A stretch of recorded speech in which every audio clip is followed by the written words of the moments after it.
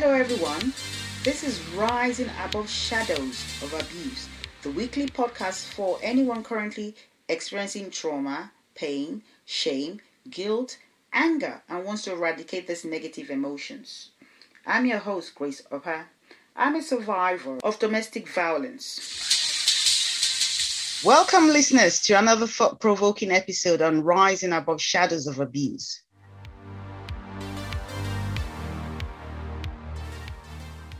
Once you are confident, you are able to empower others. I quote, "My counselor asked me what I would like to say to my abuser if I ever confronted him. I never have confronted him. I wanted to know why. What made you do this to me? What happened to you? What made you this way? Then I was also reminded that these acts are not by rational people and it would probably not prompt a rational response."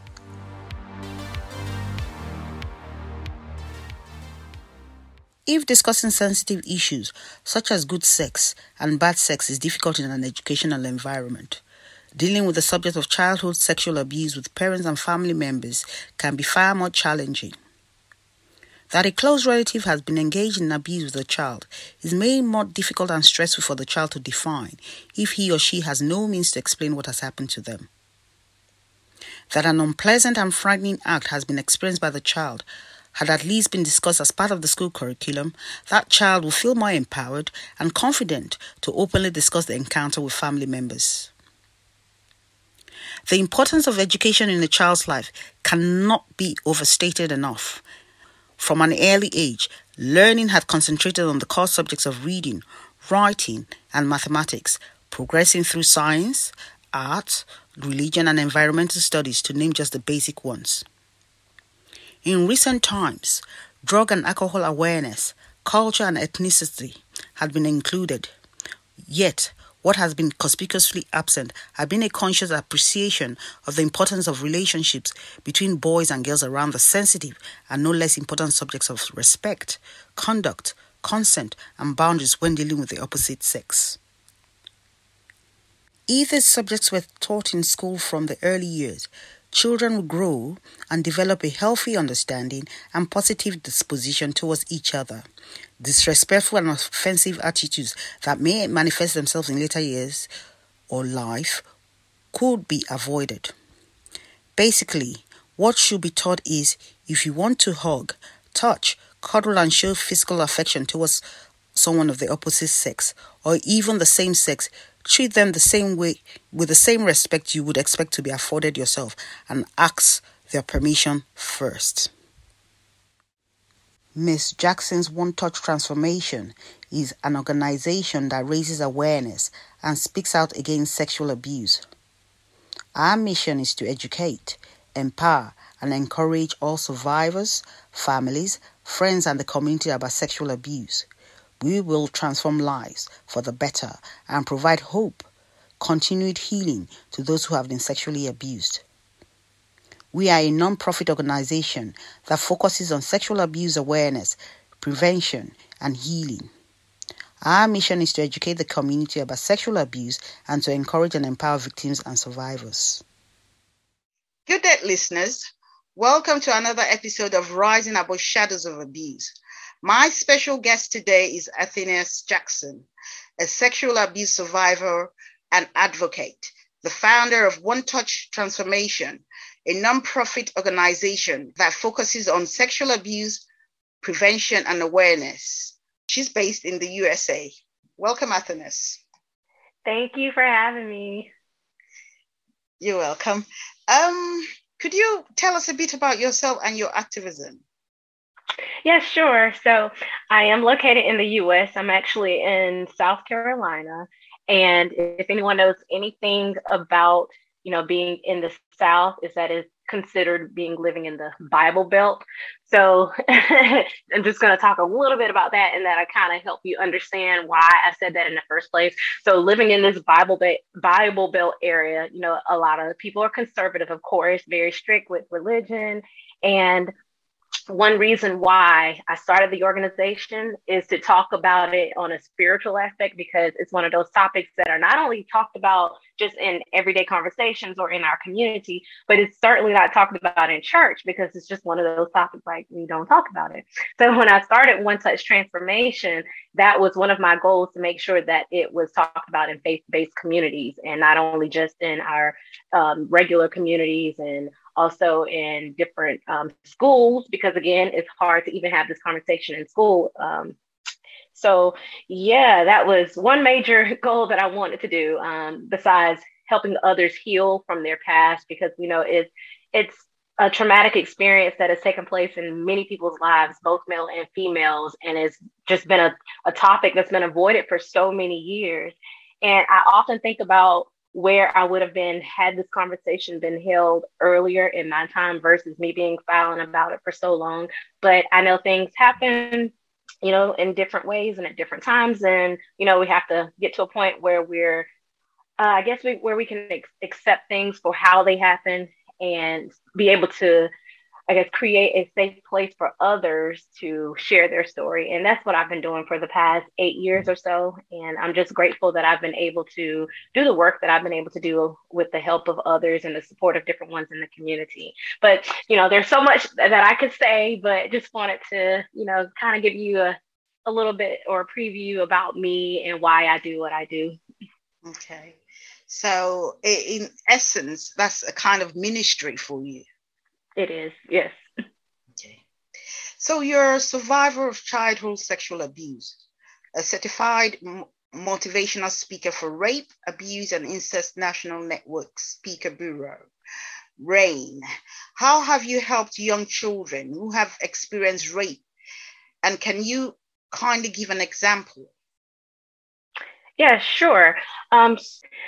So I haven't been able to help children, one-on-one in the way that I would have hoped to, because with us being a nonprofit organization, we don't have all the funding that we would need, but I am able to direct them to services within the area, whether it's, local, or, I can even give them information on how to find services that are available in the area to help them get the help that they need. The best way to explain it is being a bridge. So helping them get to the resources that they need. But of course, I'm always there as an advocate to support them and to guide them, especially with family members who don't know what to do. Because if we're honest, a lot of parents do not know what to do, what to say when their child tells them, if they've been raped or they've been molested or they've had someone touching them inappropriately. And so a lot of times I'm also there for family members, mothers, older siblings, to kind of help them along the way with the journey, because it is difficult. It's difficult for family members to go through this with their child or younger sibling. And,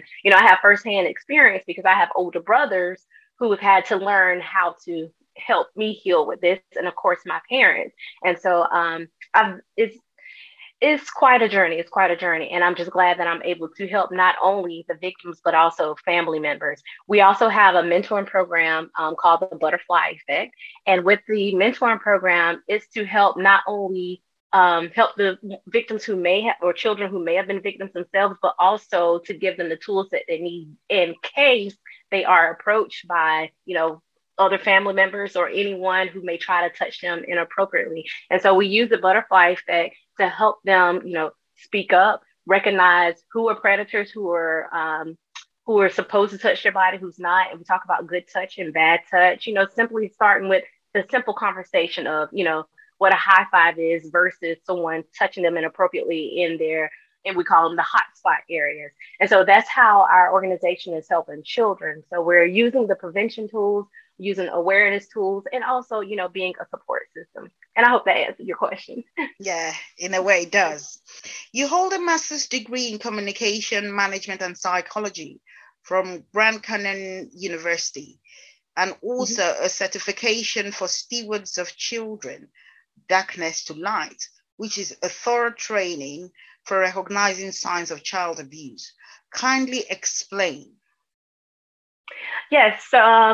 So I'll start with my degrees first. So I always thought I was going to be a news reporter, which explains the communication part. But after the plan changed, I decided to use just focus most on the communication side, dealing with marketing and actually motivational speaking. So I won't say I don't use it at all. The psychology, definitely use that with my mentoring services and just being a part of being an advocate in general, because as a survivor, I've realized that it has affected me mentally, emotionally, spiritually, all of those things. And everything is all, it starts with the mind. So I do realize I need the psychology part in order to not only understand myself, but to understand others, the victims. And so it has helped tremendously. And to be honest, I feel like when I went back to take up the psychology, it wasn't really to get a job in psychology, but I really wanted to understand, myself and understand the mind of others and how victims are real life affected by, sexual abuse, because it takes a huge toll on you. It really does. And I feel like a lot of people do not realize that, especially living here in the South and especially being a Black woman, where therapy and counseling is kind of frowned upon in our Black community. I highly recommend it. I am for it, even though I'm spiritual at the same time. I am still for therapy.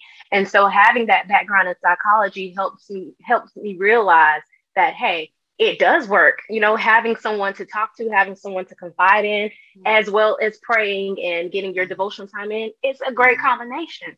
And so I'm glad that I did take up psychology to help me understand the mind and understand how the things that happen to us, those traumatic experiences, they do affect people's lives, and not just currently, but even down the road. There were a lot of things that I did not understand about myself until I went to therapy, and I realized that, because of what happened, that's why I made some of the decisions that I made. And that's why a lot of people make a lot of decisions that they do today because of what happened, whether, it was good or bad. But psychology, it definitely has played a huge role in what I do. The darkness to light training, it's a training that's been going on for quite a few years now, and it helps you recognize those signs in children, which is why it's really important to take that training. And anyone can take it. Anyone can take it because if you're working around children, you want to make sure that you're able to recognize different signs. Every child may not show signs of being abused, but it's still good to know, what those signs look like, as far as you might have one child who is active, and then all of a sudden it's a complete 180 where they're shutting down and they're no longer active, no longer talking. And I'm not saying that it's because that they've been abused, but it is, it's a red flag that something has happened. You have some children who may have signs of, they start hurting themselves. Like, you just never know. And that training, it teaches you a lot. It teaches you what to look at and teaches you how to handle certain situations and who mandated reporters are. As a teacher, of course, I am a mandated reporter. It talks about how adults can help in general, even in ministry. If you have a nursery, if you have someone who's over your youth ministry, it is okay to do a background check, because a lot of times people want to, excuse background checks just because we're in church. But no, you still want to know who is looking over your children. You want to know who's working with your children. And so it's a lot of helpful things that they talk about in that training. And I recommend anyone, especially those who are working with children, to take that training so you'll know what signs to look for, how you can help, what things that you can do to implement in whatever programs that children are going to be a part of. To go through the training, go through it, because it will teach you a lot. Actually, I was going to ask you the question. What are the signs of child abuse, and who do you signpost a child to if experiencing this? So here in the US, I know we have anonymous reporting. So if you do have, any indications, or if a child even comes and tell you that they are being abused, you can report anonymously. In school, I know there are certain protocols, but even outside of the school, you have anonymous reporting to the police, obviously. And then there are rape crisis centers where if you don't want to fully intervene, you can call there. And I think that's where you would do the anonymous reporting. And that way, they will do the policing and adhere to the proper protocols. But you can report it if you know that it's being done, or if you see any signs. With children, as far as if you're in the home with them, there are some children who will start bedwetting, if they're a child of age and they're normally, they know how to use the restroom and whatnot, but there are some children who go back to bedwetting because it's traumatic. If you have some children who start complaining of, it's hurting for them to sit down, something simple as sitting down, then it could be that they have had some trauma down it, just in their vagina, so that it's hurting them. Some complain of having stomach pains, a lot of things that we may tend to overlook because we are adults. But and when children start complaining of certain, anxiety things that we may kind of write off as a child, we need to pay more close attention to it, because children are not going to make up stories like that if something has happened. And if all of a sudden they are crying out for help in a way that is unfamiliar, then it's an indication that something has happened. And they may not come out and tell you. So you may have to be a little inquisitive whenever they start coming to you, or if they're complaining and they're shutting down or no longer want to be around others. So it's different for every child. Like for me, I don't think I showed any signs, which is why I was able to hide it, because my parents, none of my family, my brothers, they didn't know for 20 years. So I feel like I didn't show any signs. So you will have some children who don't show any signs, and whatever the reasons are, that's just how it happens. But every child is different, and which is why it's important to take as much training as you can, so you'll know what to look for when you see a child's behavior changing. So it's just different for every child. Okay, thank you. So kindly talk about the Butterfly Effect Mentoring Program that teaches adolescents and pre-teen girls the importance of consent, boundaries, whilst instilling a sense of confidence, self-love, and empowerment. So we started the Butterfly Effect, I believe it was maybe a couple of years after the organization started. And one of the reasons we wanted to start it is because we thought about, it was three of us at the time as mentors. We thought about how it was when we were young girls coming up. Who did we talk to, or who had these serious conversations to us? And if we think about it, it was really no one, because in school, they would talk about drugs and alcohol, but they didn't really talk about, sexual assault. They didn't talk about good touch and bad touch. And so we use that concept like, well, you know what? Why don't we have this conversation? And it doesn't even have to be that deep. It's just as simple as good touch and bad touch. Who can touch my body? Who's not allowed to touch my body? And so we start with the good touches, as far as like high fives, handshakes. And also when you're talking about consent, we broke it down as easily as asking a question: is it okay if I give you a hug? And we let them know that you can say no. If you don't feel comfortable with someone hugging you, you can tell them no. And it's important with something simple as that. Is it okay if I hold your hand? Is it okay if I give you a hug? Is it okay if I touch your hair? That's just simple consent, just asking for permission. But these are the small things that are not taught to young children. And so they feel like it's okay to just touch whoever they want to. And we also talk about how it is not okay for a boy to slap you on the butt. And a lot of times adults are like, oh, he just likes you. It's like, that is not the way a boy tells you that he likes you. So again, that is not appropriate. So these are like small conversations that need to be held with children at a younger age. And it's just simple consent, asking for permission. And then I feel like if we have these conversations earlier, then as they get older, they will understand, like, okay, I know how to respect one another.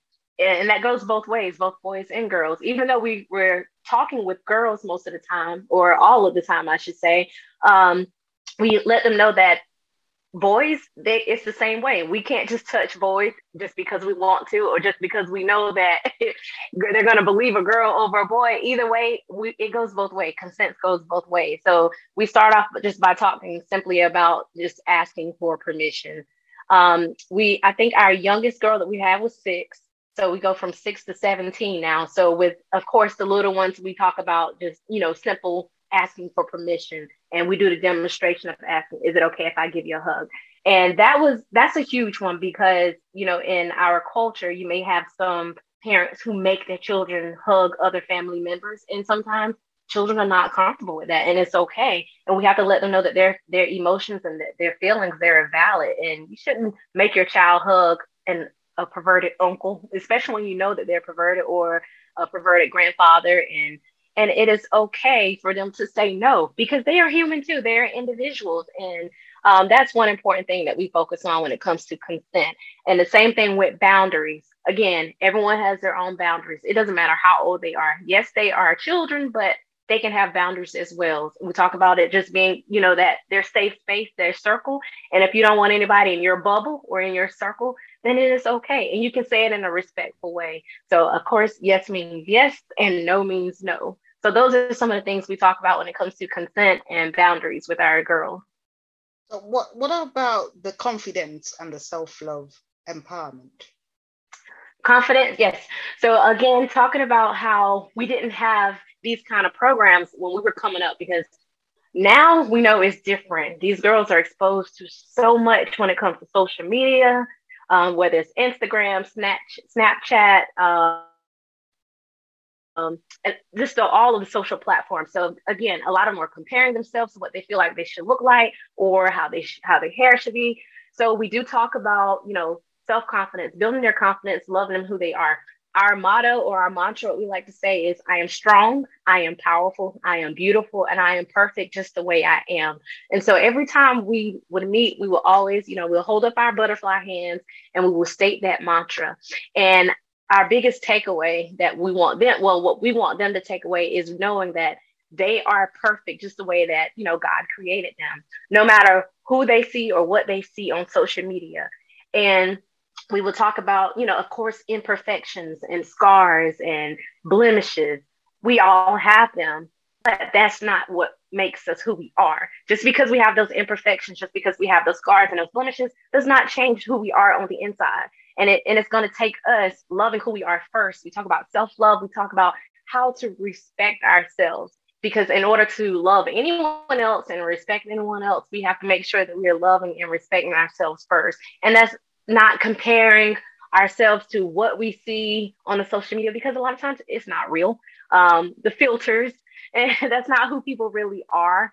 Yeah. And as girls, I know it's really tough because everyone is competing with one another. We talk about how it's okay to compliment your friends, your girlfriends. It's okay to compliment them. Let them know, hey, I like your hair. I like what you're wearing, because the society expects us to be catty.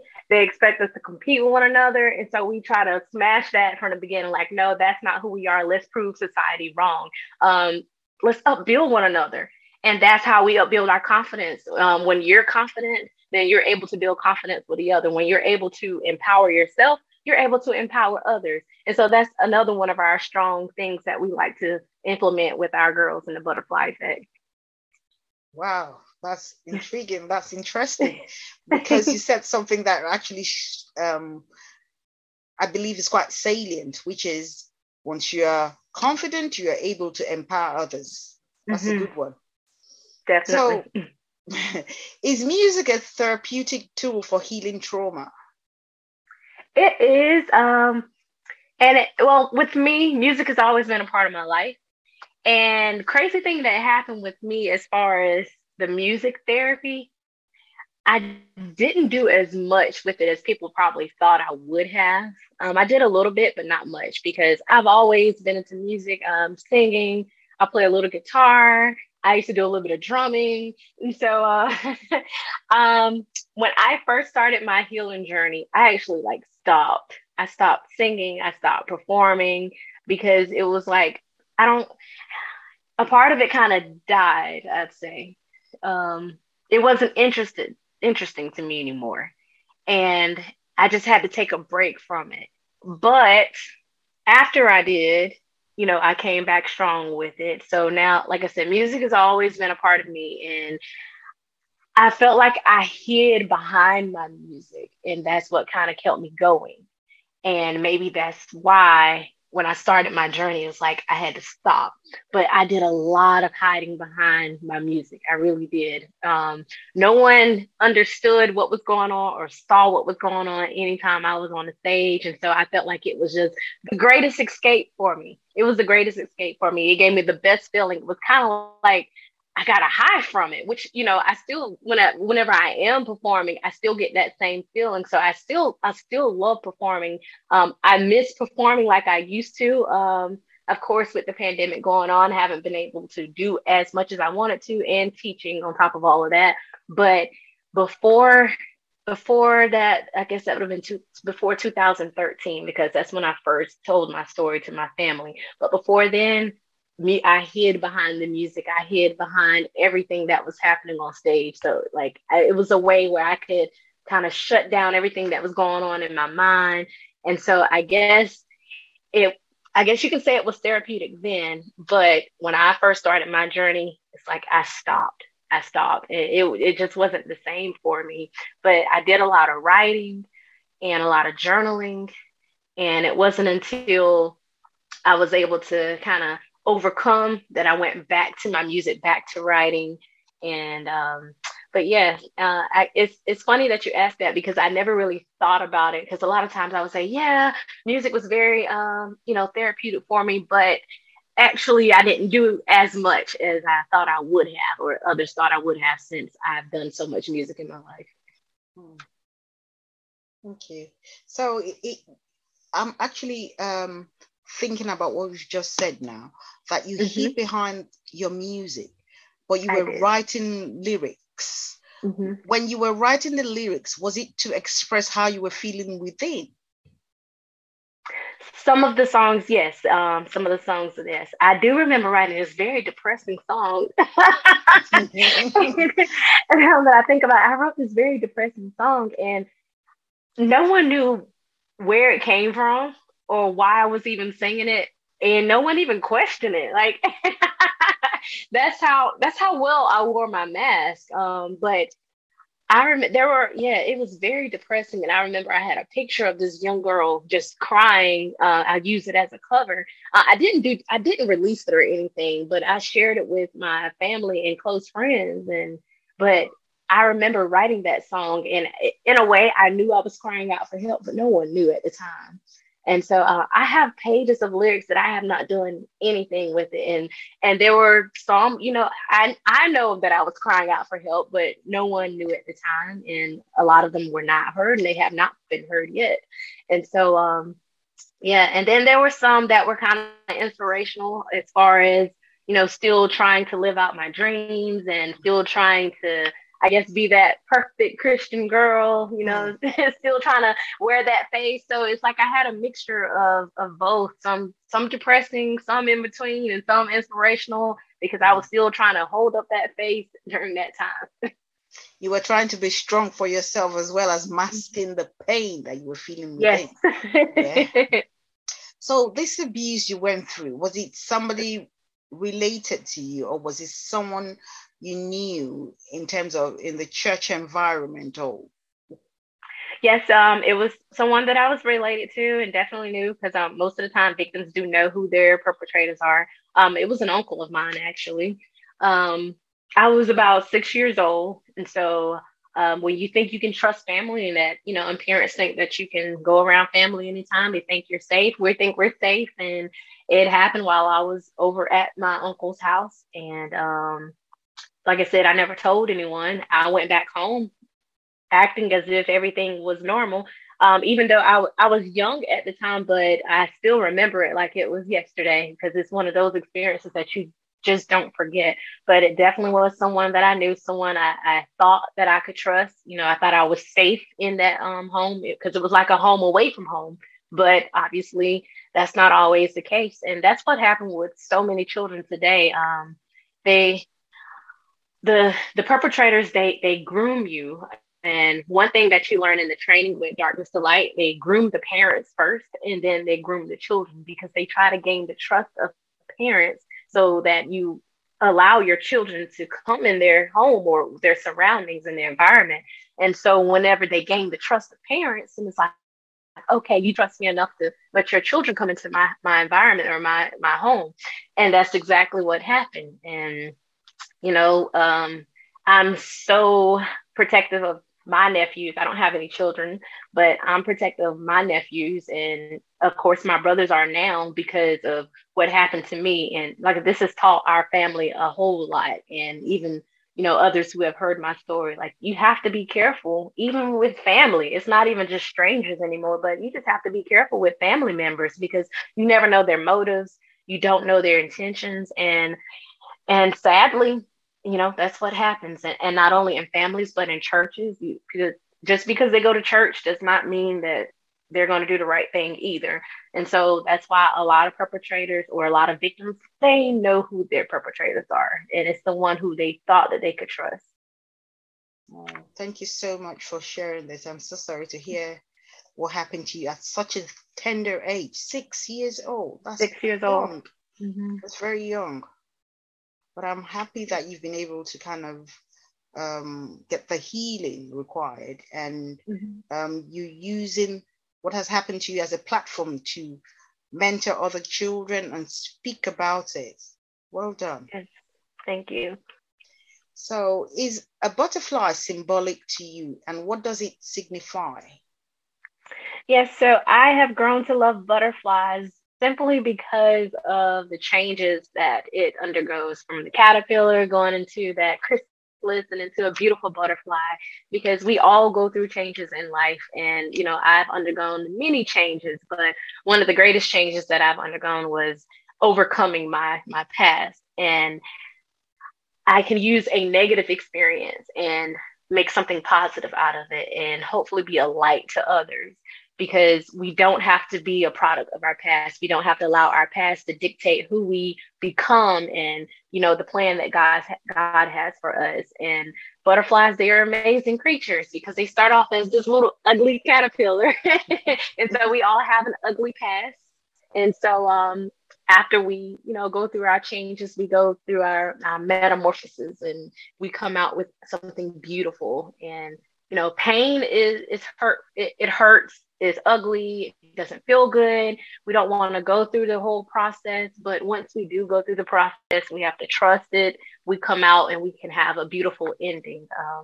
And the thing with butterflies, one thing that I learned, that in order for it to spread its wings whenever it undergoes the chrysalis stage, it has to have a certain amount of heat before it can fully spread its wings and fly. And so I was like, oh, that's so perfect, because, I've gone through a lot and I've taken a lot of heat, because it's not easy always coming out sharing your story, especially when family is still around, because you still see the family members. And so it's not always easy, because there are times when I do run into, some of the other family members who may not believe me, but I deal with it and I'm not ashamed. And it's like, hey, it is what it is. I know what happened and I know my truth is my story. But even though I still have to go through that, it's like I'm still able to spread my wings and, spread awareness, spread healing. And that's why, butterfly is like my whole new symbol now. I have a lot of butterfly jewelry.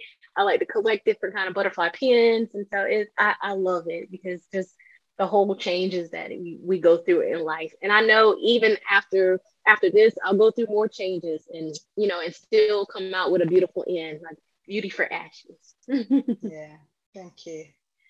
So that's quite inspiring as far as I'm concerned, because it's true, we all go through different processes and different stages in life, to become the best that we can become. Yes. So you host an online blog talk radio show. Kindly tell us what it's about. Okay, so the blog talk radio show is called Purpose Kingdom Network, and I haven't always been a part of it. Honestly, I didn't even know it existed until about 3 years ago. I think it was about 3 years ago. I was actually a guest on this show, and I was doing the same thing I'm doing now, sharing my story.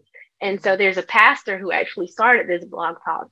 And so she reached out to me and asked how would I like to host one of the one of their sections of the show. And I'm like, really? I was like, no one has ever asked me to, just talk about sexual abuse, especially on a spiritual platform. And so she was like, yeah, she's like, this is much needed. So I'm like, okay. So I've been doing it now, I think for the past 3 years. It's every other Tuesday. And it's just an opportunity for me to, excuse me, talk about sexual abuse on a faith-based, organization, which is cool because a lot of times churches and pastors and ministers, they don't want to talk about this. And I'm so grateful that she thought, well enough for and of the organization and of me to even have this conversation on this Blog Talk Radio. So it's been a blessing. It's been a blessing for me because I'm able to encourage and empower, other listeners of those who may or may not have been through the same experiences. And it's also a way to help others, be good supporters and give them some good insight on how they can help other victims, or especially if they're in their community or in their own family. But it's been a great opportunity and I'm grateful for it. And yeah, they actually have a show almost every night, but my time is every other Tuesday. My next show is next Tuesday, so not this Tuesday. And so it's been cool being a part of that. So again, being able to use my communications.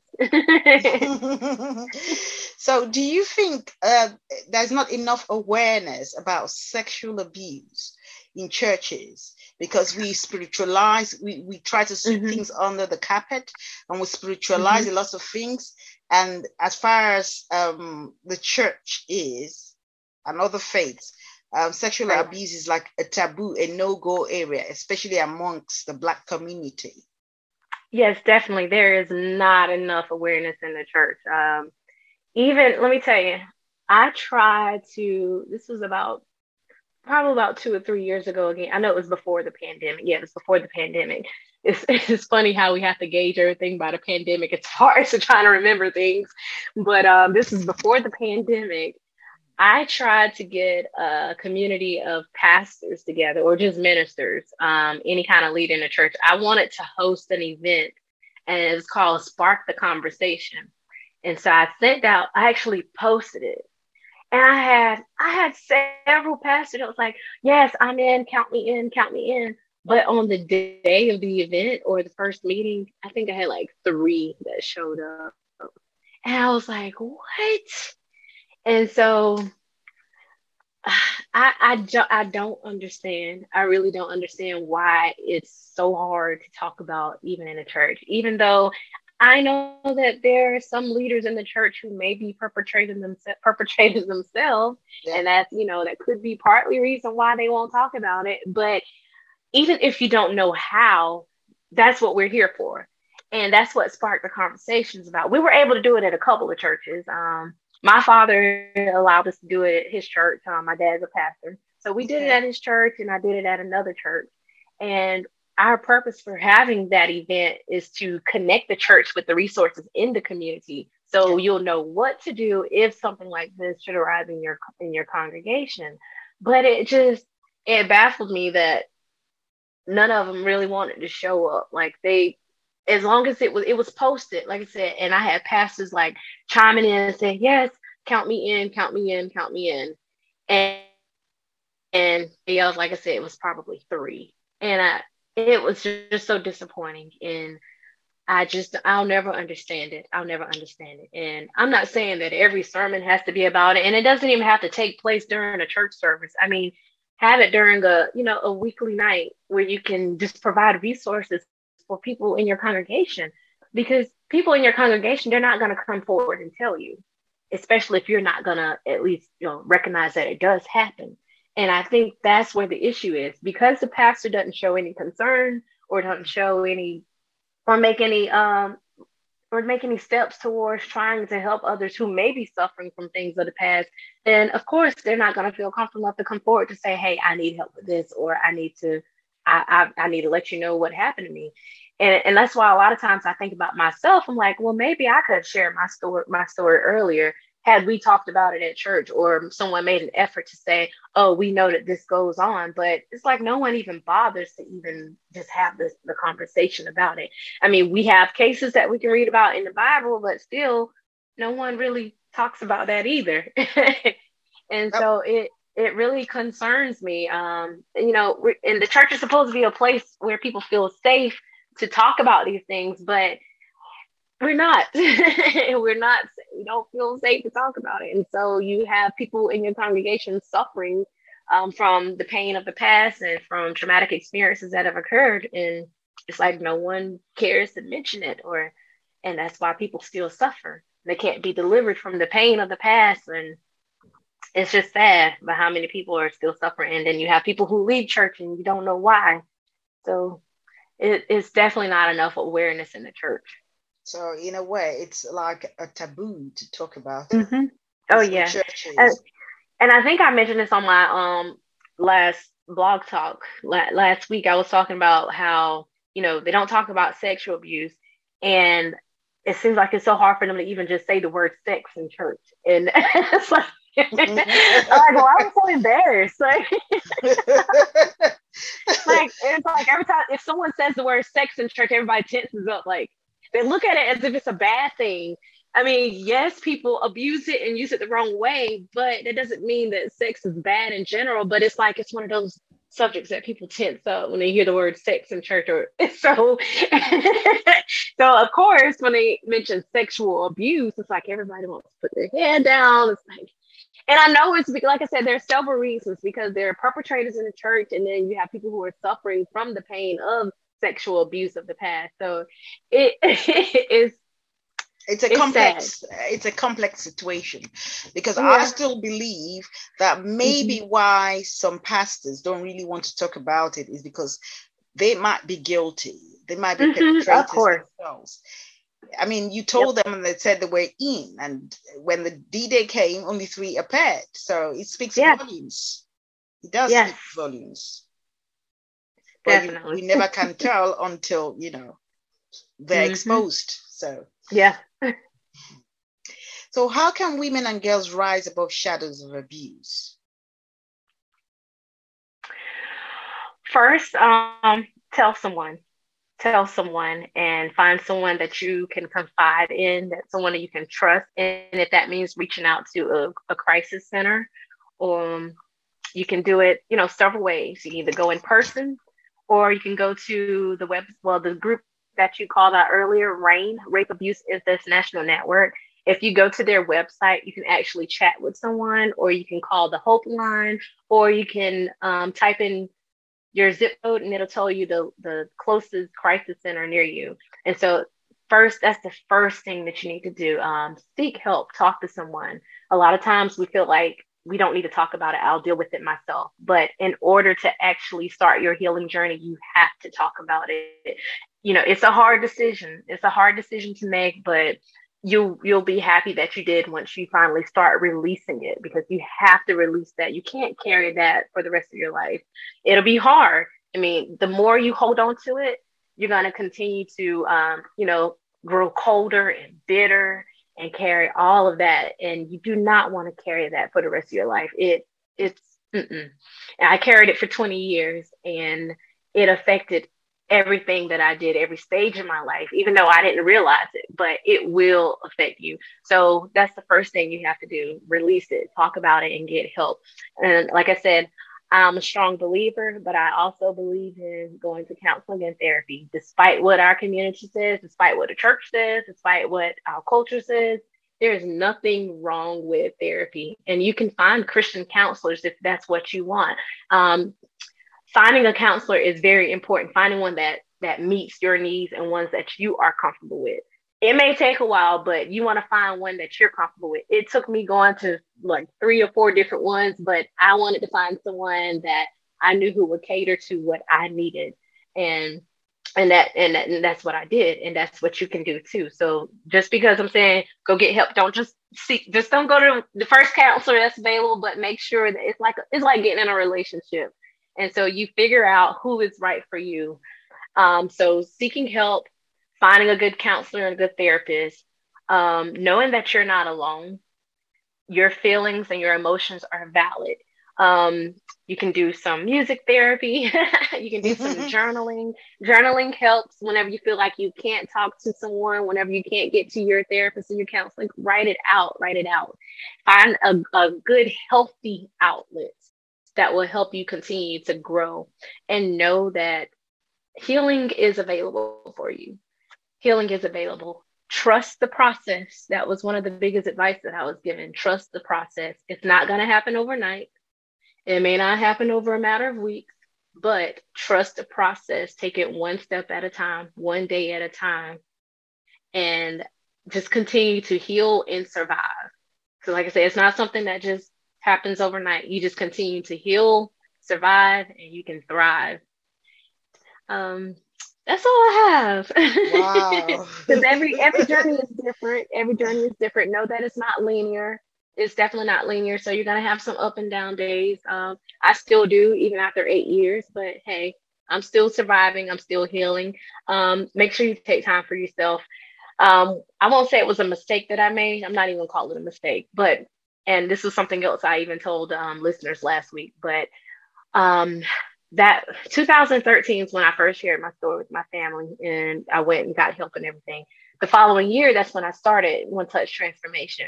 So from 2014, and I'll say up into 2020, I spent all of my time and energy helping others. And so during the pandemic, I was still trying to figure out how I was going to help others. And so a lot of things went virtual, of course. So this year, when it came in, I was like, you know what?